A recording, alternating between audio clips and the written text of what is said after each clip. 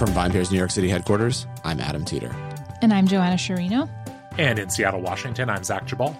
It's the Friday VinePair podcast. And Zach, I don't know, about you, but when my team wins, I'm really all about spraying champagne all over the place.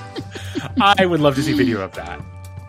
No, I don't do that at all. I think it's ridiculous. But that's what we're going to talk about today, which is this crazy sort of idea that is all over sports, which is spraying alcohol when you win something.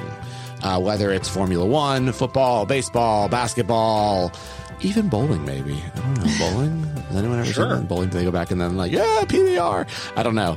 But this idea of spraying alcohol, specifically usually champagne, everywhere is a very... Or beer. Yes, or beer is a very common occurrence. And when we came up with the idea of this topic for this week, for this Friday, Joanna, you had a very immediate gut reaction. What was that reaction? I just think it's so stupid and wasteful. Okay. I think that the spraying dousing tradition is one I don't love, but I do think that things like drinking champagne out of the Stanley Cup is pretty cool. That's cool. I'm into that. Yes. But you just think the wastefulness of the spray, not good. I also don't think like a shoey, which is that Australian tradition of drinking out of a shoe, which I first saw on F1. I think that's disgusting. That's gross. Not like the German beer bar glass boot, but like actually drinking out of a shoe that someone has worn. That sounds horrible. Like taking off your shoe and drinking out of it. Like after like the shoe that pushed the pedal to the metal. Right. Daniel Ricciardo did this. I mean, I guess the shoe is the real hero in the story anyhow, right? The shoe and the gloves, the driver just kind of wears them. Right. I don't know. I'm not a racing fan. Here's the thing I think is so interesting is that also there's so many brands that sponsor this. Yes. And I wonder, and it must be lucrative for the brands, but like, what is it sort of, I don't know. They all want to be associated with it. Well, you're going to be in all the shots, right? Like that's the thing. If your label is going to be prominent, whether it's the Formula One driver, the baseball team winning the World Series, whatever, like you're going to be in the shots. I don't know if it drives consumer behavior exactly, but you're going to be in all the shots, which brands care a lot about. You know what I always think in those moments, though? I'm always like, so it's not good enough for them to drink. Yeah, that's what I was wondering. They just want to spray it at each other. Do you think that they... What is that new contraption like turns the champagne bottle into a squirt gun? Oh, you guys know what I'm talking about? It's all over Instagram and TikTok. Yes. Yeah, it's like, and like you can like spray it.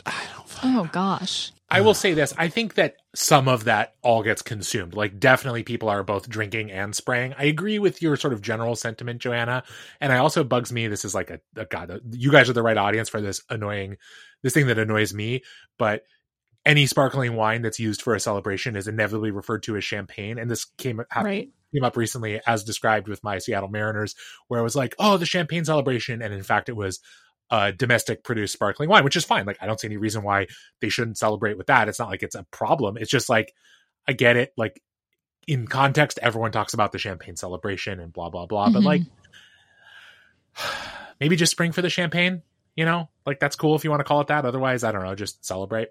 It is funny to me doing a little research for this episode though, that in baseball, at least, and I imagine this might be true in other sports, the only beer products that can be used for celebration. So for one, they can only use sparkling wine and beer, no other alcoholic beverages. So apparently you cannot douse your teammates in White Claw. And the other one is there has to be since Budweiser is the official sponsor of Major League Baseball, it has to be a Budweiser product. So no dousing your teammates with, Coors Light or whatever. Sorry, guys. It's very so but like if you're a big Busch guy, it could be Busch. I guess so, yes. That's so ridiculous. So then if it's sparkling wine, do you guys think it's always champagne or do you think sometimes it's Prosecco? Well, like for F1, it used to be GHM, right? But then they recently, this past season, switched to Ferrari Trento. And that's what it is. Yeah. So that's not champagne. And they're just spraying it. And they're spraying it. And there's like the added... whole thing about it being Ferrari Trento and people thinking it's Ferrari. Yeah, see, I think this is the dumbest move on this brand's part because I think this brand has a great wine. Yeah. I think it's a delicious sparkling wine, but I've always felt that Ferrari has a issue in the U.S. with consumers thinking that it's owned by Ferrari, the car company. Yeah. And I feel like this is just like typical, like they're Italian and don't understand and don't want to understand that that's the issue. Like, come on, it is different. It's like, no, we don't see it as different. And then sponsoring Formula One is just further muddying the waters. I actually think that the damage that this is going to do to their brand in the US of people thinking it's a Ferrari sparkling wine is going to be for a very long time. I think it's so interesting. It was such an interesting choice. I mean, like you're like, I sometimes like in marketing, the obvious things are not the best decisions. Do you know what I mean? Like, I just wow, you heard it here, folks. I just think it's true, and come at me, Ferrari. I really. I guess I can cross off Vine Pear branded pear brandy on my list of possible things for. Yeah, for never doing pear collabs. brandy. But I think again, it's one of these things where. You assume you're going to be in all the shots, but that's a perfect example of where, like, I don't think it does you good. I actually think it harms the product. I think in a lot of ways, some of these champagnes, like, you never see the super, super, super high-end champagnes being sprayed. Never. People aren't walking around spraying Dom all over themselves. They're drinking Dom. They're spraying, I don't know, a different champagne, right? Mum or whatever, that I think maybe also was willing to give up the sponsorship. It's like, do we really want to be associated with this anymore? Like, again, I think it's very cool to be the champagne that's drunk out of the Stanley Cup. That's a very different thing. Yeah. It's a very different thing because you're still consuming. I think consumers look at that, right? What are they drinking versus what are they spraying? Like, how are they treating this beverage? And you think about it based on like what you're willing to spray. Yeah. So I don't think it's always necessarily like the best thing for your brand. Well, I think there's also the question of to what extent are these collaborations and sponsorships part of larger marketing efforts, right? Yeah. So I think that there is benefit, perhaps, I don't know if it's specifically for Ferrari Trento, but for some of these brands to say, we're the official sparkling wine of Formula One. Right. So, and we, as we've talked about on the podcast before, like Formula One is a brand now that has an audience, I think both, in Europe and here in the United States, that is, probably more affluent than the broader alcohol consuming audience as a whole. And is probably like, oh, well, maybe that's going to move some bottles for them. And it's not because the winner of the race sprays their crew team down with sparkling wine, but because that branding is attached to it and it has cachet. Right. Again, did a little bit of inquiring because I was personally curious about how, again, to come back to the Mariners, because it's what I know well, how the sparkling wine that was placed in the locker room after they clinched the playoff spot, how that came to be there, and asked around with some people. And, it's part of a much larger sponsorship deal that the parent company has with the Mariners that includes placement at the stadium, et cetera. And so it's like a byproduct of this larger engagement. It's not like they came and said, hey, we want to, what is it going to cost us to be the champagne that you, or the sparkling wine that you use, should you make the playoffs? Spray. It's just part of this much larger thing. And maybe it could be that even the brand looks at that placement as possibly a slight negative. I kind of doubt it, but like they're doing it for as a part of a much larger endeavor, in the same way that, Budweiser is the beer in those celebrations as a part of a much, much, much, much, much larger celebration or much larger collaboration with Major League Baseball, not just for that specific spot. So I think that it's instructive to look at it that way. I also wonder, this is not alcohol, but I think it's also very relevant here. Like, what has it done for Gatorade to be like the thing that's dumped on the coach when the team wins a game? Do you think that's good for Gatorade? So I think that for Gatorade, it's different because it's almost like for that is the Gatorade was always going to be there. Well, and that I think is why it works, because it's just a reminder to everyone, hey, this is what we were drinking on the sideline the whole game. Yeah. The whole game we were staying hydrated with this now tub that we're dumping on the coach, because this is what's left over. But you see, it's also usually mostly ice and sometimes a little bit of the liquid, but like it's usually not totally full. And that's because they're reminding you that they've been drinking it the whole game. Right. So I think that that's a very nice sort of subliminal message to especially younger people who are getting into athletics. Like, oh, the team I love to watch drinks Gatorade. But the difference with alcohol is like they're not drinking it the whole game. It's like they're not using it for peak they're not using it for peak performance. Right. So I think that like, and what also is I think difficult with these celebrations is that usually in the after game, like post game interviews, the athlete is usually drinking what they actually want to drink, right? So like, you've seen LeBron come up on the dais with like Lobos tequila before, right? Like his Really? tequila. Yeah. Oh my God. You've seen like they bring up their products or like, or they drink, I've seen bottles of Dom before. I've seen bottles of, Krug before. Like they bring up what they actually want to drink after they've sprayed themselves with whatever was the cheap shit they sprayed themselves with. Mm-hmm. Yeah. So I think that's like the difference here, that is why the whole spraying phenomenon doesn't work in the way that people think it works. Well, it's also been, unfortunately, like, because perhaps it's become so regimented and expected and sponsored, it does sort of lack the sense of like true. I mean, I think for the athletes themselves, it's fun and it's a thing that they do to celebrate and like whatever.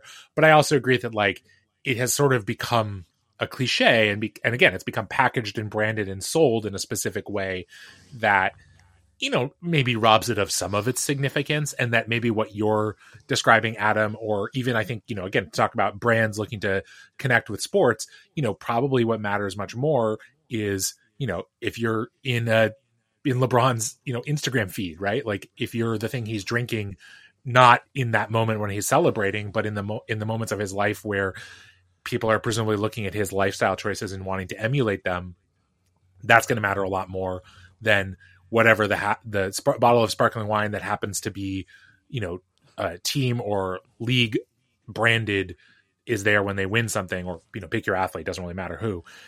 So it's, it's an interesting thing. I have to give one other note here for those who aren't familiar with, Joanna mentioned the shoey, which sounds horrible. One of the other grossest traditions in celebratory drinking that I'm aware of is the winner of the Indy 500 drinking milk, which seems horrific to me. Like you've spent hours upon hours in a, like, I imagine incredibly hot, like race car. Ugh. And then they're like, here, have this big like glass jar of, I assume cold, but whole milk, probably. Like, oh, miss me really with that. Thirst quenching. Yeah. Also, like, milk, as Ron Burgundy said, milk was a bad choice. Yeah. Can we just talk about how like sticky everything is too? Oh my God. Yeah. I mean, it just seems miserable. Like now we're covered in sticky champagne, hugging each other, and like, I know everyone's hitting the showers, but like, oh. Yeah. But also, Zach, you said it's like now it's like facilitated. So they put up like branded plastic on the walls and they give you goggles so nobody gets their eye poked out with the cord. Yeah, it's so crazy. It's crazy. It's not fun. It's not fun. Speaking of things that may or may not be fun, we have a beer in front of us we're going to try. Yeah. So speaking of sports, a brand that basically was made in a stadium, Blue Moon, has released really in the Colorado Rockies Stadium. Yeah. Blue Moon sort of like had a brewery there and then became really popular and then sort of expanded from there and is, I think, the number one wheat beer in America. But so they've released their now version of a hazy called Moon Haze, and it's hazy, juicy, pale ale brewed with dried whole oranges, and has nothing to do with our conversation today. I don't know if anyone ever sprays Blue Moon. I don't think the Rockies are very good, so they probably never will. But we figured we'd try it because, why not? Yeah. That sounds good. People love Blue Moon. My father-in-law loves Blue Moon. Yeah, you have mentioned on the pod before that it is a favorite. He loves it. That's like his like summer thing. I definitely. I will say first of all, it pours very, very hazy orange. I think probably the haziest orange of any sort of like more mass-produced hazy I've seen. It's like really the color of like it's opaque, egg fully yolk. opaque. Yeah. And it is very orange on the nose. I wish we had a regular or just a regular Blue Moon to compare it to. I haven't had one in a very long time. Wow. That's interesting because to me it smells a lot like I recall Blue Moon smelling. Now, granted, to be fair, probably many of those were served with an orange slice in them. Oh, I'm sure. I'm sure it's opaque because it's a wheat beer, right? It's got to be. Let's try this. But they're calling it a hazy, juicy, pale ale. Let's try this. What's the ABV? 5.7. Okay. Tastes like Blue Moon. Yeah, I'm not sure I would distinguish it all that much from what I envision a Blue Moon tasting like. It's maybe a little richer, maybe a little more bitter. It's got a lot more bitterness on the finish for sure. Mm-hmm. I mean, I'm going to be honest here. It's not well made for a hazy. I think it's not balanced. Like the thing that the hazy gets well, this doesn't get well, is the hazy has that pillowiness and that bright orange aroma, Fruity, yeah. But then it's very fruity on the finish. It's not bitter like this. I think someone lost the script here and was like, let's figure out how to engineer that. It's not what I would want from a hazy. I was really, really, really excited when I poured it. When I saw the color, when I smelled it, I was like, okay, maybe they did get this right, but they didn't, in my opinion. But do you think they have to? No, I think people who like Blue Moon, but I don't think this is going to convert any like hazy little thing drinkers. But see, it's funny that you mentioned hazy little thing, because I think this is a problem that hazy little thing has too, which is that to be, coast to coast all the time, I think it has to kind of cut some hazy corners too. I don't think of hazy little thing as pillowy at all. Like, it has a little more juiciness than some your standard IPA perhaps, but like I think the thing that we've seen so far, at least, and maybe someone will crack the code, is like, if you want the true sensation of a hazy IPA, you kind of got to get it fresh. You got to get it. I mean, I don't know if you got to get locally, but I don't think any of the big national kind of quasi craft, quasi macro breweries are going to be able to get it, because I just don't think it's a format and a style that really can be produced en masse, canned, and sent around the world. Like, this is a fine beer, I guess. I think, it's basically a slightly hoppier Blue Moon in my eyes. Yep. But I don't think it's gonna, if you're a haze bro, I don't think it's gonna do it for you. But I don't think Hazy Little Thing really does either. I don't think Hazy Little Thing's audience is really haze bros either. It's IPA drinkers who, it's a little different, and that's fun, but it's not like gonna replace their local craft hazy to them. I don't think. I don't think this is a beer for haze bros. I think this is a beer for Blue Moon drinkers. Yes, I think you're right. Who want to be a part of the hazy trend. I think you're right. Yeah. And in that regard, it, I think, achieves what it perhaps set out to do. Yes. It's just probably not what we wanted to do. Yeah, not what I wanted it to do. Oh, well. Happy to try it. Yeah, it was nice to try. Thanks for sending it. If you have anything you want us to try on the pod, send it. Hit us up, podcast@vinepair.com. You just got to ship to New York and Seattle. And with that, I'll see you guys on Monday. Have a great weekend. Sounds great. Thanks so much for listening to the VinePair Podcast, the flagship podcast of the VinePair Podcast Network. If you love listening to this show, or even if you don't, but I really hope that you do, as much as we really do love making it, then please drop us a review or a rating wherever it is that you get your podcast, whether that be iTunes, Spotify, Stitcher, anywhere. If you are listening to this on a device right now through an app, however you got this audio, please drop a review. It really helps everyone else discover the show. And now for some totally awesome credits. So, the VinePair Podcast is recorded in our New York City headquarters and in Seattle, Washington, in Zach Chabal's basement. It is recorded by Zach, mastered, and produced by Zach. He loves all the credit. Keep giving it to him. Drop his name in the reviews. He's going to love hearing how much you love him.